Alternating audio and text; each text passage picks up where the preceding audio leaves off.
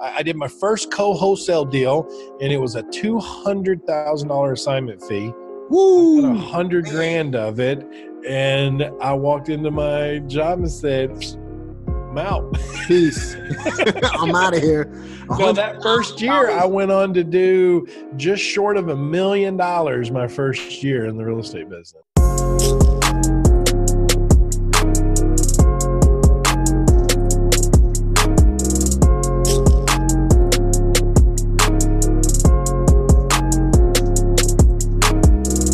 Hey everyone, Jamel Gibbs here. Welcome to another podcast episode. Today we have another special guest as usual, and we have a great guest who's going to talk to you about the intricate details of co-wholesaling your real estate investing business. What's up, Zach? Hey man, what's happening, brother? I'm doing all right, man. First off, I want to say thank you for coming on board and be willing to do this podcast. And also, thank you for having me on your Coffee with Closers show as well, man. Hey, man, that's what it's all about, right? It's about sharing the word, getting the message out there. You do it through your podcast. I do it through my Coffee with Closers shows. I mean, it's all about being not just an influencer, but being a positive influencer. What do I mean by that?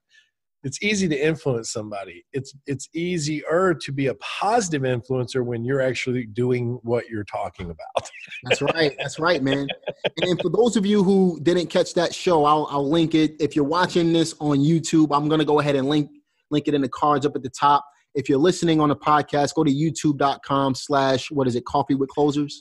Zach Childress Reviews. Zach Childress Reviews, or you can catch it on my channel as well at Jamel Gibbs. Well, it's either Zach. Is it Zach Childress Reviews or Zach Attack Reviews? It's one of the two. One of the two. You know what I'll do? I'll link it up at the top of this video. So go to my YouTube page at youtube.com/Jamel Gibbs. You're going to see a picture of me and Zach Childress on a thumbnail.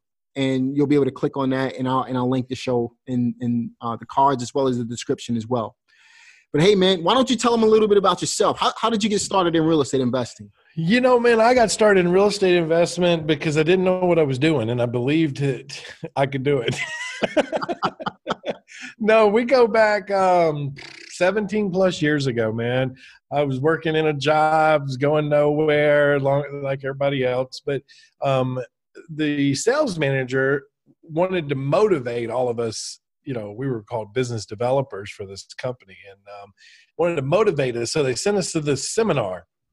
Well, I was at the seminar and I saw Tom Hopkins speak about real estate, and that was history, man. He had a little 3-day event. I went to it. Next thing you know, I was like, man, I didn't know what I didn't know. You know what I mean? Like, I was like everybody else. I thought I had to have good credit. I thought I had to have money. I thought I had all these things.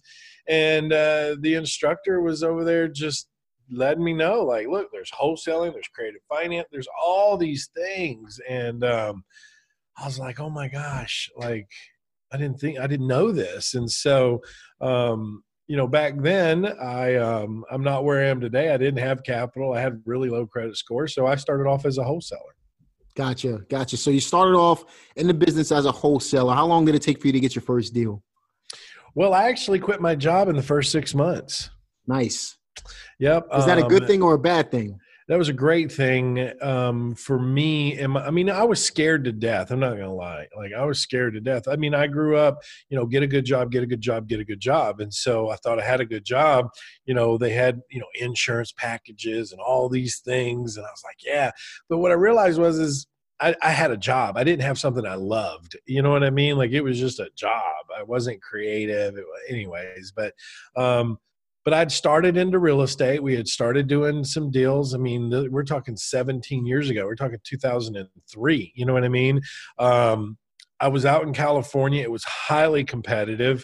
And I didn't know what I didn't know. But I started doing deals. I started making money. And I did my first co-wholesale deal, and it was a $200,000 assignment fee. Woo! I got $100,000 of it. And I walked into my job and said, I'm out. Peace. I'm out of here. So that first year, I went on to do just short of $1 million my first year in the real estate business. Awesome, man. And that was, you said the first 6 months, what did you end up I know we're getting a little personal here. What did you end up bringing in during the first 6 months? At first 6 months, I was averaging about $20,000 a month, and then I popped that $100,000 deal. So I was right at about $250,000 when I left, and then that last 6 months, because of all the time I had, I did almost another $700,000 in that last 6 months. Killed it, man. Yeah, and that's when the magic happened. Oh yeah, and then you realize when you have the freedom and you're doing what you love. Like I used to complain because I was putting in 40, 50 hours a week at my job. Yeah. But then when I went full time as an investor, man, I was putting in 12, 14, 16-hour days because I was building something for me. You know what I mean? Entrepreneur, man. That's the entrepreneur spirit. I definitely agree with that, man, because I work, like, even now, I don't consider this to be work. When we're, when we're working for ourselves, it's not considered to be work. But for me, even now, I've been in the business just as long as you have, since 2002. And I work from the time I get up in the morning until the time I go to bed at night. And even when I'm out with my wife, we're having, some type of business discussion or something like that. That's just what our life is like. And I absolutely love it. Yeah. So, it's fun. It is. And that's the part about like finding what you love, and then your creativity shines. Yep. And you're not watching a clock anymore. That's right, man. So how did you get into, so obviously you did this joint venture, that first joint venture was your $100,000, and you decided to continue co-wholesaling at that point? Well, let's go back, right? I don't want to spend too much time on this, but we go back 17 years. I was in the San Francisco Bay Area, so like it was highly competitive. The market was screaming hot back then. Everybody was doing deals, and I was new. You know what I mean? I was younger than I am now. Did you grow up in San Francisco? Or? No, I'm from Alabama. Gotcha. But I moved out there chasing my kid's mother, and ended up in California. Understood. So, but it was very competitive. And what I found is that I wanted to do more deals. I was full-time, I wanted to go full-time, and I knew that to do more deals, I had to get better, but I didn't have the marketing budget like some of these guys back then. Now, back then, we didn't call them acquisition companies or deep disposition companies. We didn't use those terminologies, but they were just really good at acquisition. They had door knockers and massive budgets for marketing. And I realized I was having a hard time getting these deals. And so one of the things that it hit me is I had a easier time finding buyers. I was finding a lot of buyers. I was going to a ton of RIAs up in that area. If it was within an hour's driving time, I was going to it. And I was like getting all these buyers. And so my buyers list was growing super fast. Yeah. Which then made me realize like I would probably be better off as a disposition expert than the acquisition and trying to compete with everybody. And then that's when the idea hit me. Now, you got to remember, this was back before everybody was out there talking about co-wholesaling or joint venture. Like, this wasn't something that was taught. I mean, they just didn't teach it. And so I said, well, I had this idea. I said, well, let me go around to all my competitors and just ask them, like, hey, what do you do with the leads you don't sell or close on? And they were like, oh, if we don't do anything with them, we throw them away. I said, what if instead of throwing them away, I would come by and I'd pick them up, and if I sell any of them, I'll give you half of whatever I make. And they were like, okay. Well, I started doing that with a few of them, and I started, the number one guy that I hit first, which actually created a domino effect. His name was Rusty Simmons, and he was with Simmons Realty, and they also had a company called Golden Lily Flag Properties, which was their wholesaling acquisition side. And I was knocking on this guy's door, trying to get him to do business with him. Well, finally, he called me up one day. He said, I got a deal for you. And I was like, okay, well. I'm like, what's the contract? He said, $900,000. I said, what? Like $900,000? Oh my God. I said, what's it worth? He said, it's worth $1 million. I was like, how am I going to sell that? I was like, that's insane. I can't sell that. He's like, well, you want my business? Sell this one. So eventually, through a long story, I ended up doing some creative stuff, finding somebody that would come look at it. What I identified is this property was on the way into Napa Valley. To the right of Napa Valley is this huge like foothills. Well, at the top of that foothill is called Angwin, and the property was up in Angwin. Well, all the other houses over there had already been torn down and built back up 5, 6, 7, $8 million homes. So I started calling some builders. I had a couple of them meet me out there, and one guy rolls up and he said, "What do you want for it?" I said, $1.1 million. And he said, "Okay, who do I make the check to?" I was like, "Oh man, that was too easy. I could have got more." You said 1.1 million, huh? Yeah, and Rusty had it under contract for $900,000. Right, so that's how you made the 200 grand. That's how I had the $200,000 fee, and I got 100 of it. And that was when I quit my job, and I realized in that moment that was where I needed to niche. I needed to niche in being the disposition specialist, and that's where co-wholesaling was born. And I co-wholesaled for years and years and years, and then I guess it was about 8 or 10 years ago, I created the course on co-wholesaling. I own the domain. I have the trademark, and launched it out to the world. And it's one of those proud moments for me, Jamel, is because now I see other people out there teaching it too, right? Yep. And it's like, man, like that's something that I brought in and like coined it. Contribution, man. And yeah, and I'm happy other people are teaching it because it is such a less aggressive way of looking at a market, especially when it's highly competitive, because the whole mindset is don't compete when you can join together and really co-wholesale on deals, whether you want to be more on the acquisition side and you're just focused on finding them and teaming up with somebody that's on the disposition side, or you're on the disposition side. And so that was really how it all started, man. And I just co-wholesaled for years. And then we started sharing it, like I said, 8 or 9 years ago. My daughter was 1, so maybe 9 years ago. Gotcha. So let's talk about some of the steps that it takes to get into co-wholesaling. Well, if you're going to get into co-wholesaling, one of the key factors is understanding who are your wholesalers in the market, right? It's really getting super clear on who they are, communicating with them, finding out like what they specialize in. What you'll find is there are a lot of wholesalers that do specialize in acquiring leads, and they're not really good at selling them. And then it's really figuring out your strength. Are you good at marketing, or are you good at just, working with buyers? You might be good at both, and that's fine, but it's identifying what we call your co-wholesale partners. And so you have your selling partners and you have your buying partners, which would be acquisition or disposition in the new world of language. Right. So, I got to tell you too, man, like for me, I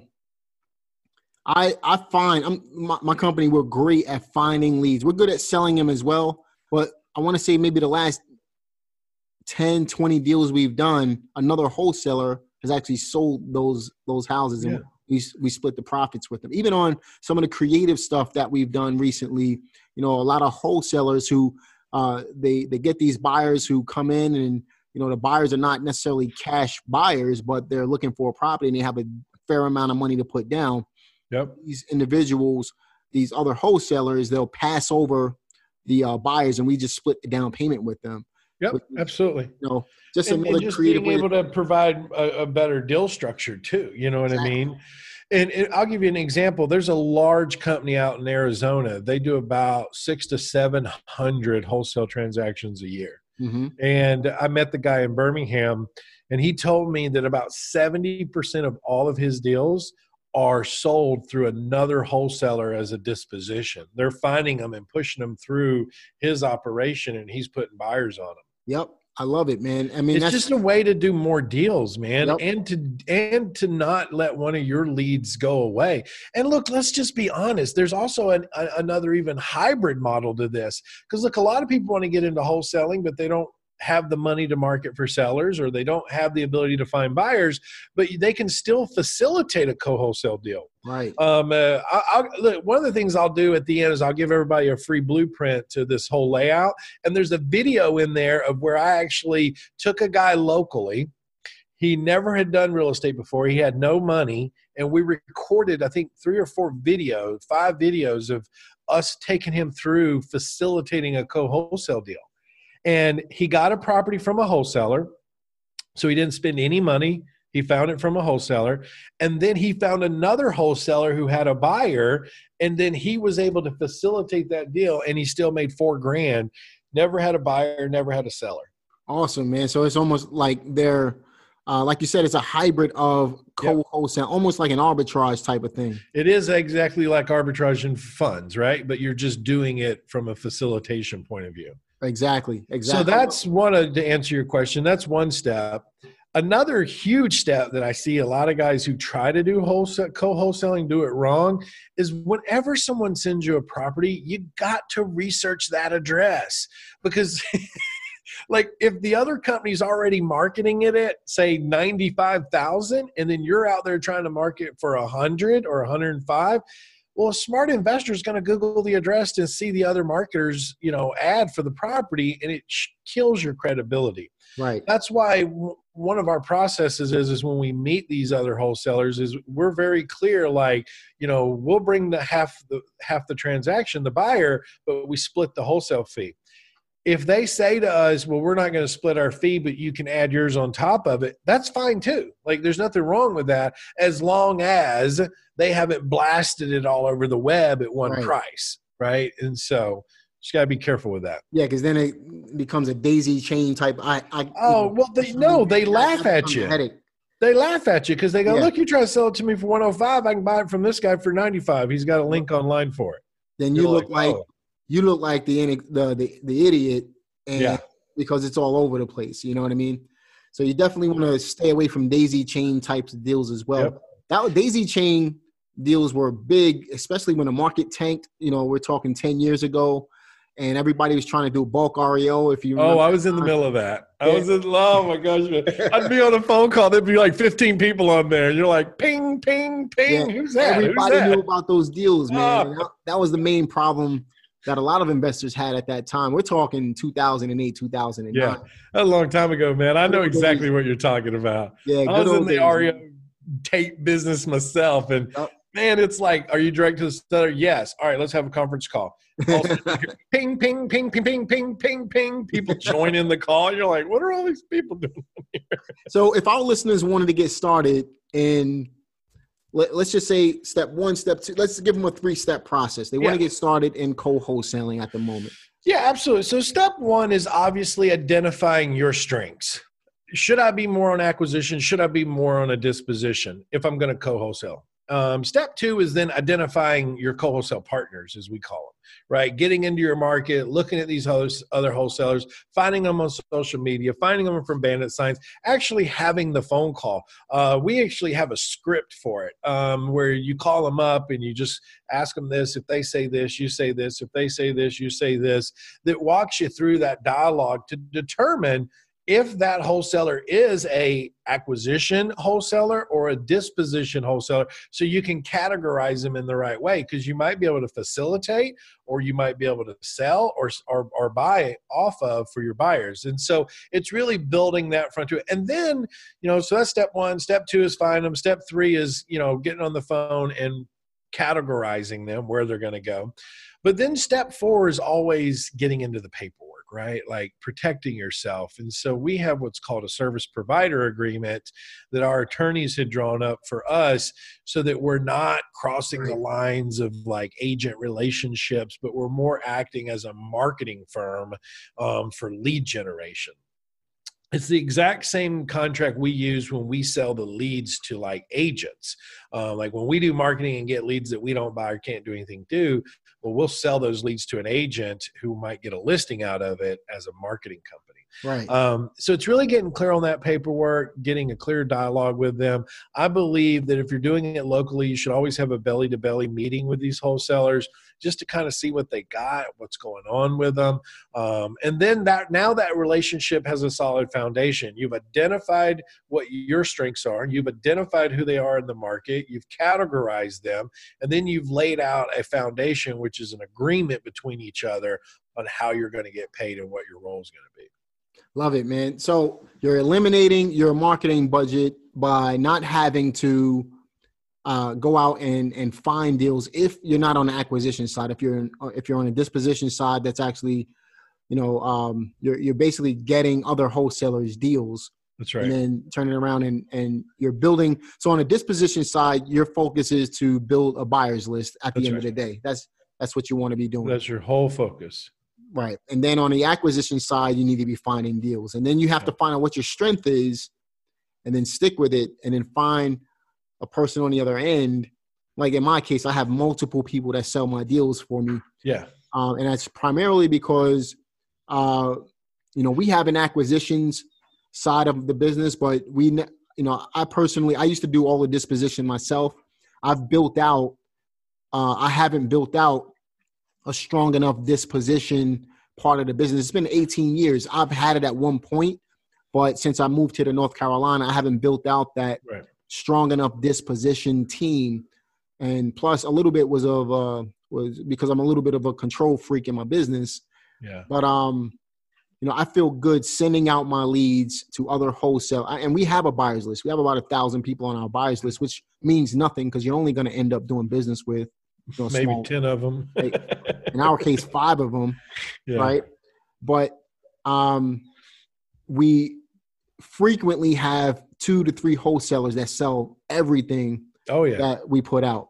So that's co-wholesaling in a nutshell. Yeah, absolutely. Look, I'm still a disposition in my own market for people. Even though I do acquisitions and disposition for my business, I still have companies that bring deals to me and say, hey, Zach, we got this. Can you sell it? Right. And sometimes you'll find that like not every deal you get is going to be the right fit for your buyers. So you want disposition partnerships, right? You want these other, because they have different buyers. Right. So like our rule of thumb is we'll send it out to our buyers. We should know within 48 hours if we've got some interest. If 48 hours pass and we don't have a lot of like interest in it, then we'll kick it over to these other wholesale partners and say, hey, go see if you can find a buyer. Here's our fee on this. You get half of it. It's $15,000. We'll give you $7,500 for it. Right. And sometimes what we know with some of our co-wholesale partners on the disposition side, they'll come back and say, hey, I got a buyer for even more. And we're like, great. You got 20 of them. Now you got 10. We got 10, So there's all kinds of reasons why you do that. But I wanted to circle back around for like the new people watching this. So as a new person, you might only lean in on this strategy just to build up some capital so that you can do your own marketing to create your own acquisition side and then just do it all yourself. But what you'll find is as you lean into that, you start to build the business, there's still always some deals that your buyers just aren't interested in. Right. So it's always advantageous of you to have those disposition partners, even when you open your wholesaling company up to be an acquisition side as well. Love it, man. Just to kind of circle back around on what you were just saying in regards to, let's say a buyer another wholesaler were to find a buyer who paid more money. And I just recently had a couple of deals like that. One of them, I negotiated, I wanted a certain amount of money. They could have whatever they want on top of that.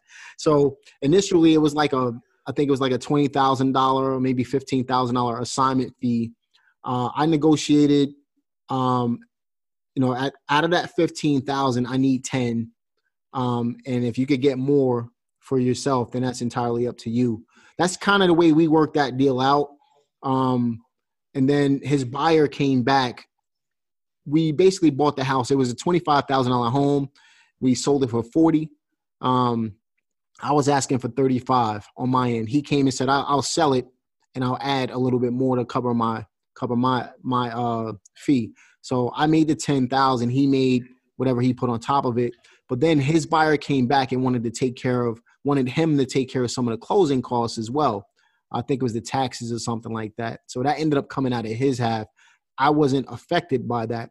So would you say, my whole point in bringing this up is, would you say it's more effective to control the deal on the acquisition side versus the disposition side?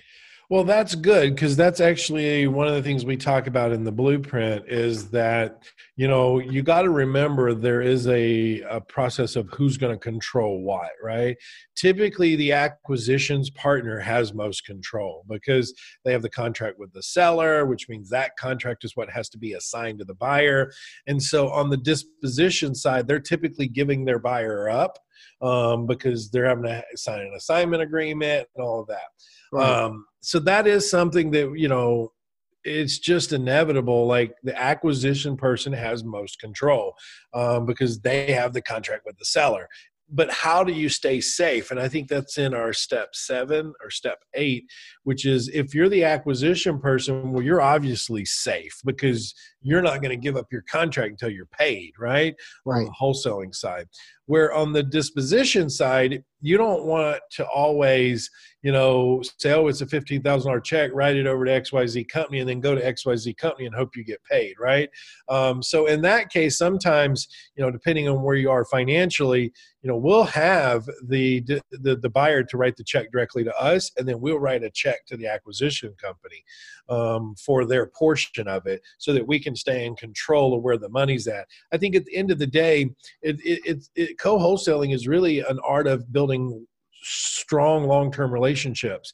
People will say to me, yeah, but Zach, how do you stop them from going around you? Well, you're not, you know what I mean? What I'm going to stop is them from ever doing it again to me. Right? That's what I'm going to stop. And there's no reason, if that's the way they are and they're shady, you shouldn't be doing business with them anyways. Right. But sometimes you don't know that until they've burned you. Well, I can say this, out of the decade I've been doing this, I've never been burned on a co-wholesale deal. I've never been burned because most people doing this are like you and they're like me. They're trying to build this. They're trying to have integrity. They're trying to build good friendships and relationships, and they're trying to, be consistent at that. You can't do that by burning bridges everywhere. You know what I mean? Because co-wholesaling is really an art of being a great networker. It's about knowing people and, getting out there and shaking hands. And so, but we do teach not how to have most control over the deal, because really you don't have the control, the acquisition person does, but it's how to stay safe and make sure you get paid. Right. That's right, man. I mean, that's what it all boils down to. We're all in this to make a profit and take care of our families. Right. That's what it's all about, man. So wholesaling is obviously a great investment strategy. Now, what if you come across a buyer that wanted to tap into the creative side of things, or you wanted to, let's just say, for example, you had a buyer on your end and you're on the disposition side and you have a lease option type of buyer. What do you do in that scenario? Same thing. So you can still, do a co-wholesale deal only in a scenario when it's a option wholesale, right? Because, it's not a true wholesale deal if I have a tenant buyer, because if they had cash, they wouldn't be, you know what I mean? They wouldn't be coming to do a creative tenant buyer program.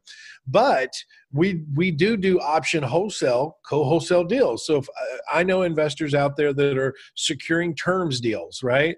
But let's say that they're controlling a property through a lease option, but there's no cash flow coming off of that deal. Well, they don't want to hold on to it. So instead, they'll take the option, an assignment of option. They would bring it to us and say, hey, look, I've got this deal. It's already structured on a terms. I've got an assignment of option rights.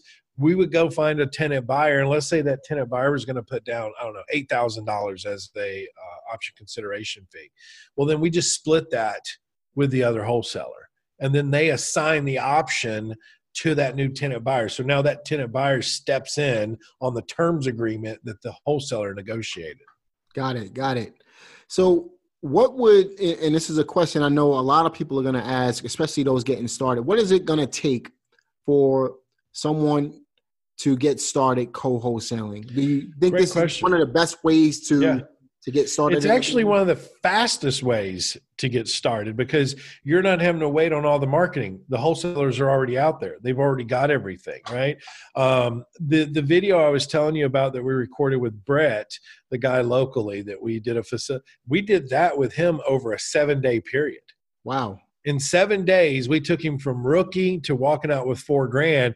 Never had a property under contract, never had a buyer. We just taught him the facilitation part.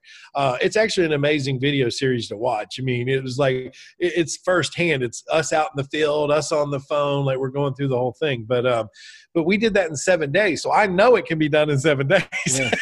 Yeah, that's crazy, man. But it's specialized knowledge, right? And so that's where they have the benefit. Like most people never heard of this back then, right?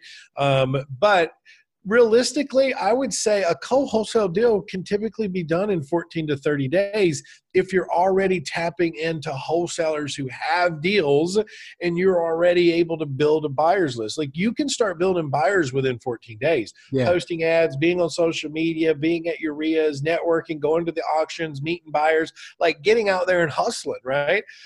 So then in 14 days, you find a wholesaler who has a deal. You've already got 15, 20 buyers. You show it to one of them, within, 21 to 30 days, you're getting paid and you're moving on. So let's talk about that.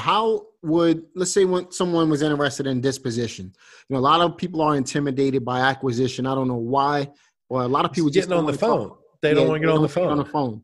So they'll feel more comfortable getting out and actually talking to other buyers. Right. What are some of the ways that you recommend to go out there and find buyers to start building that buyers list? That's a great question. So, I tell everybody, look, if you're looking for the free ways, right, there's always two ways. There's paid and there's free.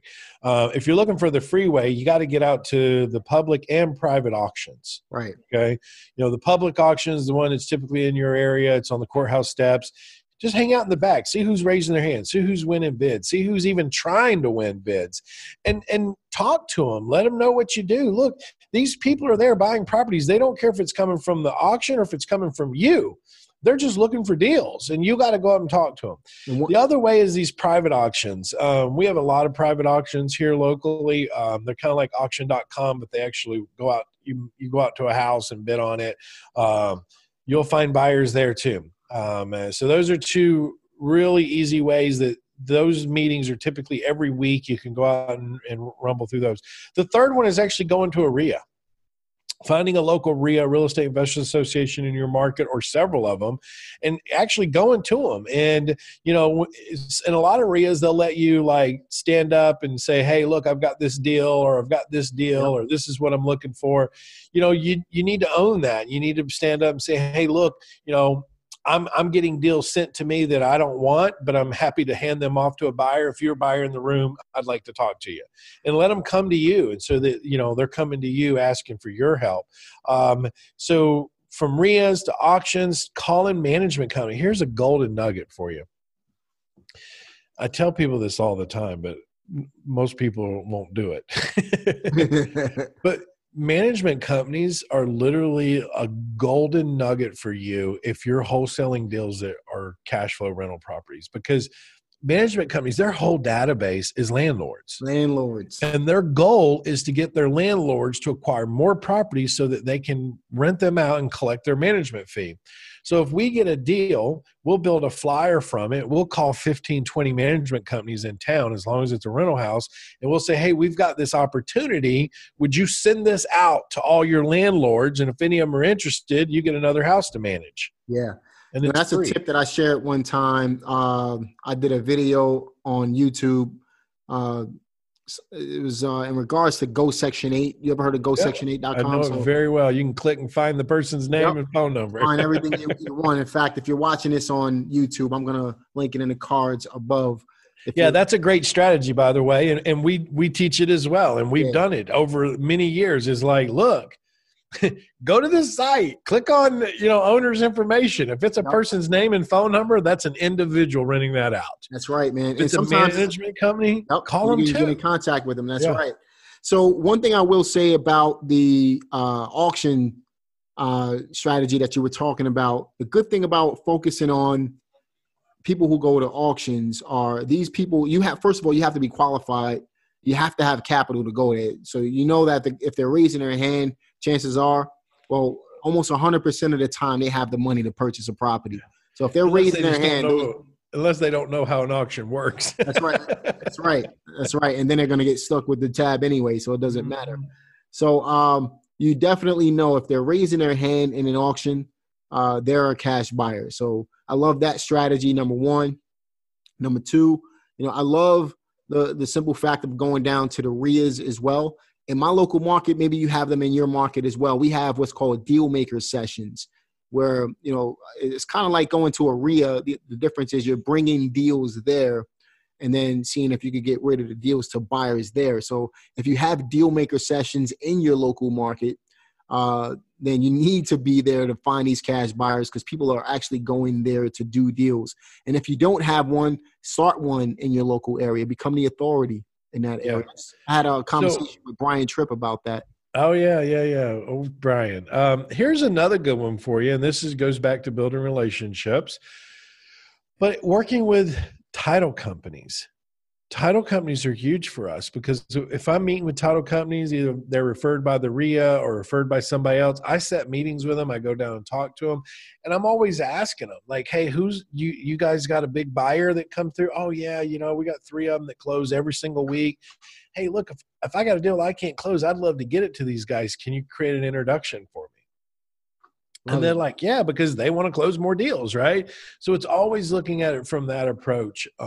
Then you can get into some of the paid ways, but another free way is, just getting on social media, right? Finding out all the investment groups that are out there, the investment pages in your area, and letting people know what you do. I mean, just getting the message out there. And then obviously there's always what we refer to as micro marketing. Our micro marketing is where if we get brought a deal, and we look at that deal and it's in this neighborhood and we're not getting any hits, we can actually go in and pull a radius around that property of buyers who have bought those properties without owning them, or not own, but without occupying them. So they're investor properties. And then we will micro that out. And it might be, a small area with maybe 200 prospects, but then we'll drop postcards to them and say, hey, we noticed you bought a house in this same zip code. We have another one you might be interested in. Give us a call. And so we're not marketing to a whole city or a whole county, but we're micro marketing specifically to buyers that we know are buying right there where the property is we're trying to disposition. Love it, man. And going back to what you were talking about with Facebook groups, actually, when I first moved here to North Carolina, I started a Facebook group. So if not only can you go out and, find groups in your local area and then start building relationships there, but start your own group. You become an authority figure that way. Yeah. And then before you know it, deals will start coming your way as well. Right now in my group, I believe we have 600 members or so. I'm not even marketing it. It just runs itself. People post stuff all day, every day. And, so here's something that we do a little different on that. Now we have a group too, over 1,200 members. But I make it to where all posts have to be approved. Yeah. And the reason I do that is so when someone's posting a deal, I see it first. Oh man. That's genius. I might have to change the settings. So mine is set to where all posts have to be approved. So I'll go through it and be like, okay, approve. Oh, a deal. Oh, let me reach out to this guy. Yeah, I like so that. Then I'll look at it. If it's not for me, I'll approve it and let it post out there. But it's a way for me to control first look at the deals. Gotcha. Yeah, we approve all members, but we don't necessarily approve all posts. But I like that model. Yeah. So, and I don't approve all members neither. Our 1,200 plus members are only specifically here in Northern Alabama. Got it. Yeah, we definitely approve all members. Because I've got like 100 and something people in the waiting that are like from California, New York. And I'm like, I mean, here's my theory. Like, it's a group designed not to try to wholesale nationally, but it's a group designed here in Northern Alabama. And, I just see a lot of the posts that come through. I mean, so it has no relevance to us here. Awesome. Zach Childress, guys, it has been a real pleasure having you on our call today, man. We really appreciate you coming on, spending some time with us. If you had to give, let's say, some last words to our listeners, what would those words be? There's I could talk for hours on this, right? Yeah. But one thing I always like to say to people is something that I was told myself 17 plus years ago. And it was, Zach, from a guy that was already in real estate said to me, he said, Zach, what's something that you could do today, a choice you could make today that in 10 years from now, you would look back and thank you for making that choice? And I encourage everybody to think about that. Look, the journey always seems hard before you start it, right? It gets easier as you get more specialized knowledge. You get a coach, you get a mentor, you get somebody to show you the way to get there faster. But it gets easier, and then the momentum builds. The hardest part for a lot of new investors that I see is, look, they'll make the commitment and they'll jump in and start building that momentum, and then they'll let something get in the way. And then it goes back down, and then they realize they got to start all back over again and try to come back up. And so it's just being consistent, like staying in it to win it. It's not something that's going to happen overnight.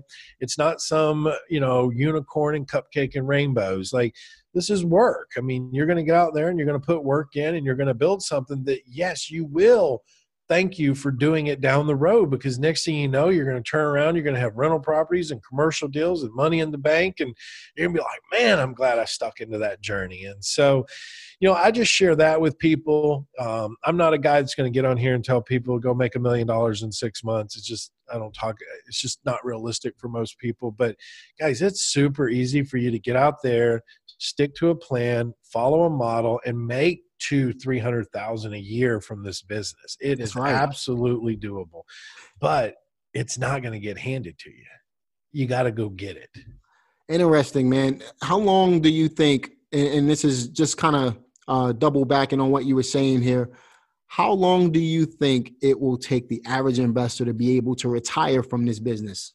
Well, actually, that's a good question. We talk about this all the time with my coaching students. We build what's called a bell curve. And what I have noticed over time is it depends on knowledge and it depends on resources, okay? Those two things make a huge factor in how quickly they can get to the top of the curve, which is the retirement downside. And we see 2 to 6 years. 2 to 6 years. I was saying an average of 5. Yeah. An average of 5. Which is about right. It falls right within that. That's what we see. And it's such a broad window because, look, some people start with a lot of resources and a lot of time so they can get – and here's the other factor. Everybody's different. Like, what is your number to retire? Some people's is lower and some are higher, right? So it's not like, one person it's going to take 3 years. It depends.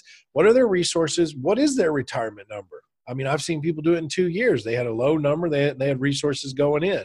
So they hit that in that 2-year mark, where others had higher numbers. I mean, I'm working with one student right now. Their retirement number is $40,000 a month. That's because his wife makes $380-something thousand a year, right? And so they're like, when we hit that number, we'll retire. But because of their resources and the strategy that we're working with them on, which is housing, student housing around universities, they get almost a 2 factor on the houses they're buying. So they're making like 45% cash on cash return on these deals. So their model is they're a 4-year model.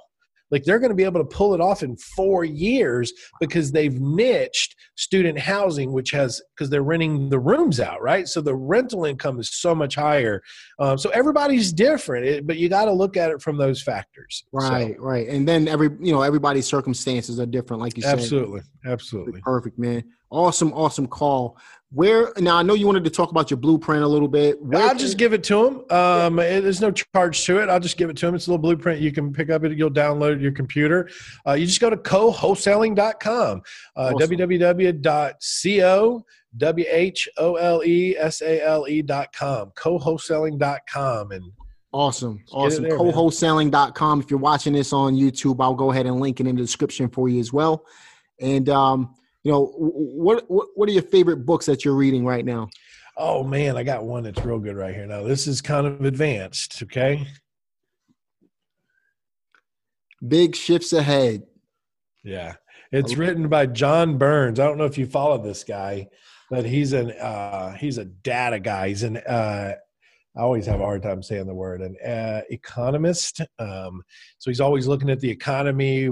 This whole book is about migration, population, the financial world, where the markets are going. Right. So it's a lot of cool stuff in there. Awesome, man. And any final words for our listeners here?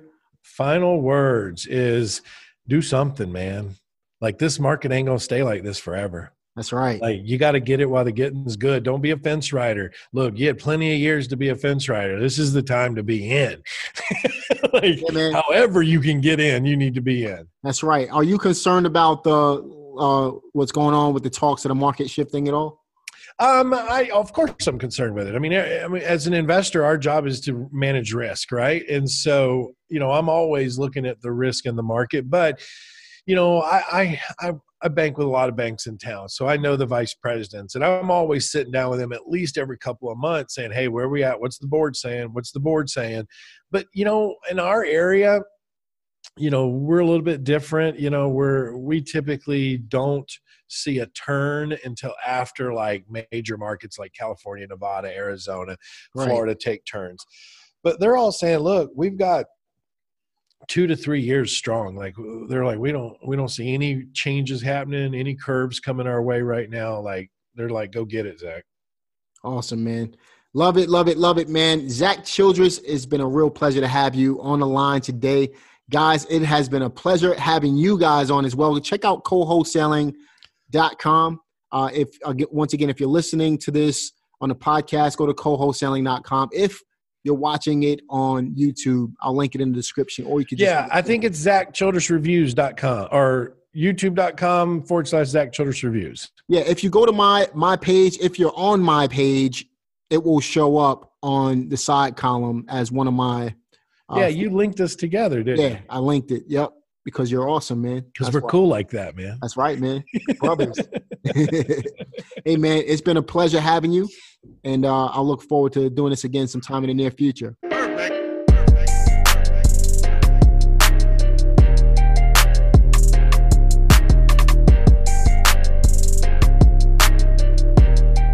Check out my website at reieducationacademy.com. To make it easy, you can just simply go to jamelgibbs.com or check out my YouTube page at youtube.com/Jamel Gibbs. I'm all over the web, whether it be on Facebook /the Jamel Gibbs or on Instagram at Jamel Gibbs. I'm on LinkedIn as well. I'm on TikTok. I'm on Snapchat.